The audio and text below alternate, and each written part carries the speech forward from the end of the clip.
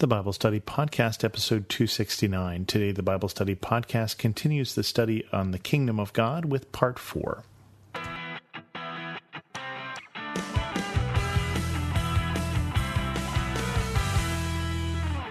Welcome to the Bible Study Podcast. I'm your host, Chris Christensen. We're walking through verses in the New Testament that deal with the Kingdom of God, and we're in Mark at this point, and we'll continue on with Mark 9. And he said to them, "Truly I tell you, some who are standing here will not taste death before they see the kingdom of God has come with power." Jesus probably confused his disciples with that, but this is the verse that leads into the transfiguration. And so Jesus says this, and then he takes Peter and James and John on a high mountain. So let me continue on with that. After 6 days, Jesus took Peter, James, and John with him and led them up a high mountain where they were all alone. There he was transfigured before them. His clothes became dazzling white, whiter than anyone in the world could bleach them. And there appeared before them Elijah and Moses, who were talking with Jesus. Peter said to Jesus, "Rabbi, it is good for us to be here. Let us put up 3 shelters, one for you, one for Moses, and one for Elijah." He did not know what to say. They were so frightened. Then a cloud appeared and covered them, and a voice came from the cloud, "This is my son, whom I love. Listen to him." Suddenly, when they looked around, they no longer saw anyone with them except Jesus. As they were coming down the mountain, Jesus gave them orders not to tell anyone what they had seen until the Son of Man had risen from the dead. They kept the matter to themselves, discussing what rising from the dead meant. And they asked him, "Why do the teachers of the law say that Elijah must come first?" Jesus replied, "To be sure, Elijah does come first and restores all things. Why then is it written that the Son of Man must suffer and be rejected? But I tell you, Elijah has come, and they have done to him everything they wished, just as it is written about him." So, going back to the verse about the kingdom of God, he says to them, "Truly I tell you, some who are standing here will not taste death before they see the kingdom of God has come with power."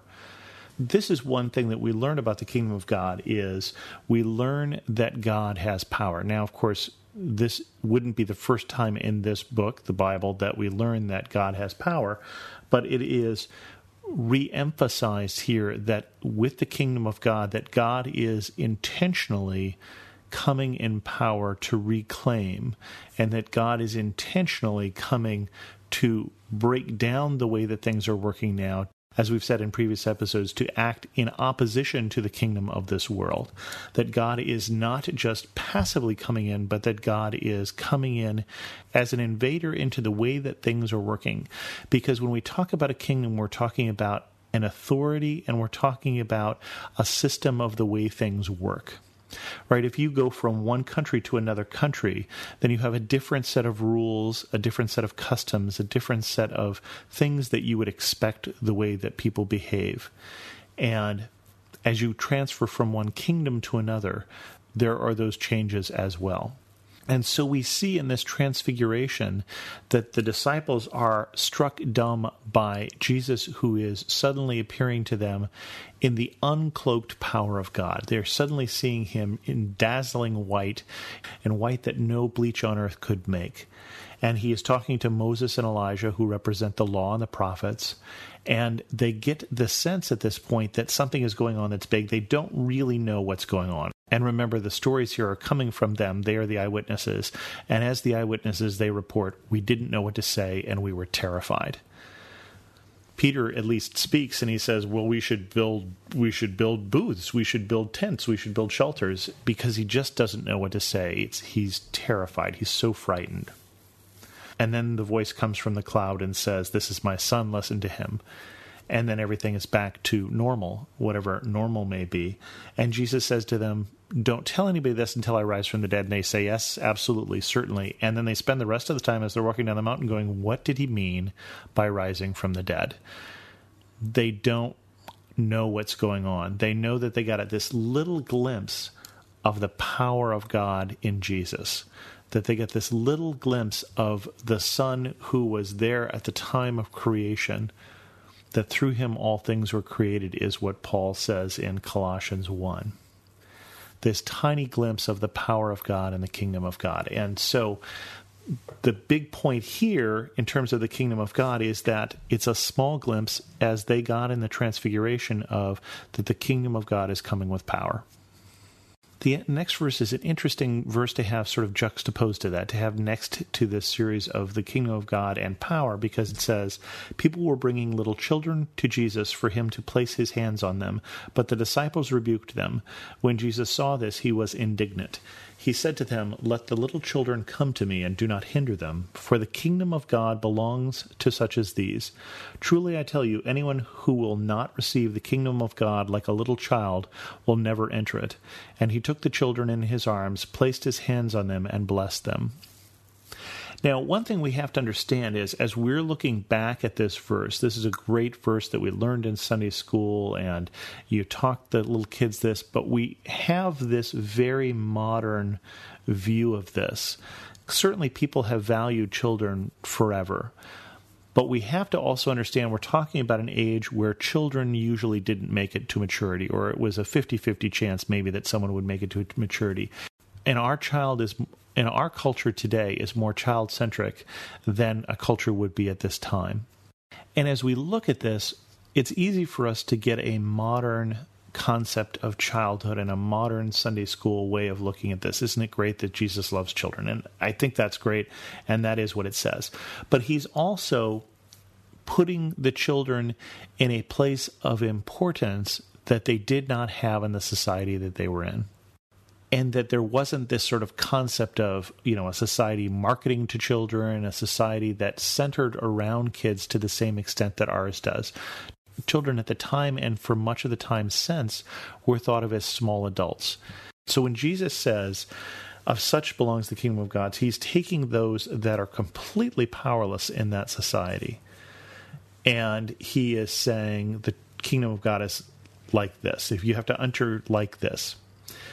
Didn't make a lot of sense to the disciples, and then it's made worse because the very next story in Mark's gospel is the rich man who comes to Jesus that we read about in Matthew's gospel, and Jesus saying it's hard for the rich to enter the kingdom of God. And remember, that was a shock for them because the rich were blessed by God clearly, and therefore how could it be hard for the rich? The rich are the closest to the kingdom of God, aren't they?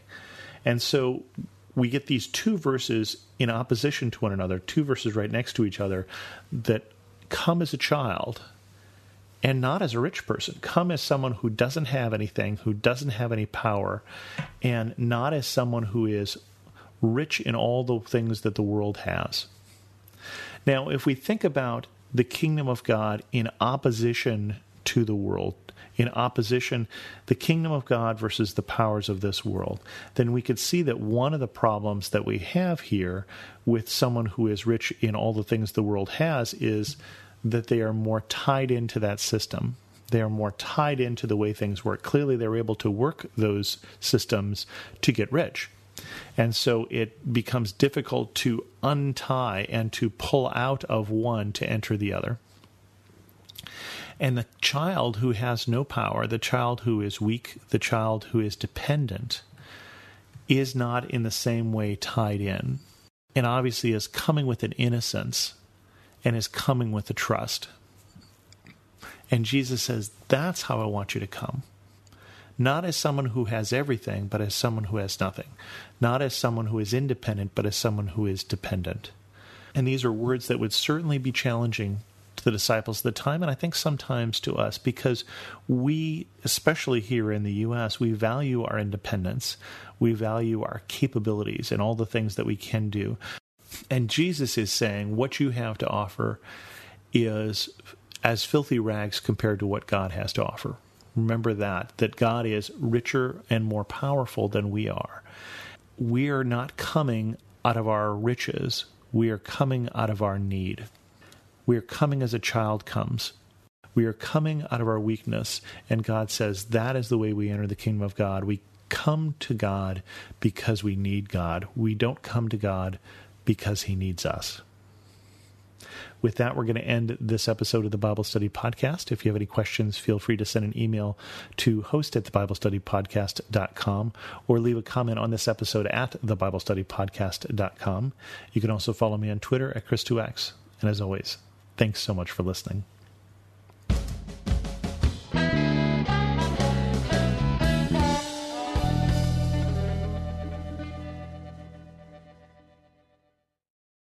I'm Don Hawkins, inviting you to be encouraged with my weekly podcast, Encouragement for You. To subscribe, go to lifeaudio.com.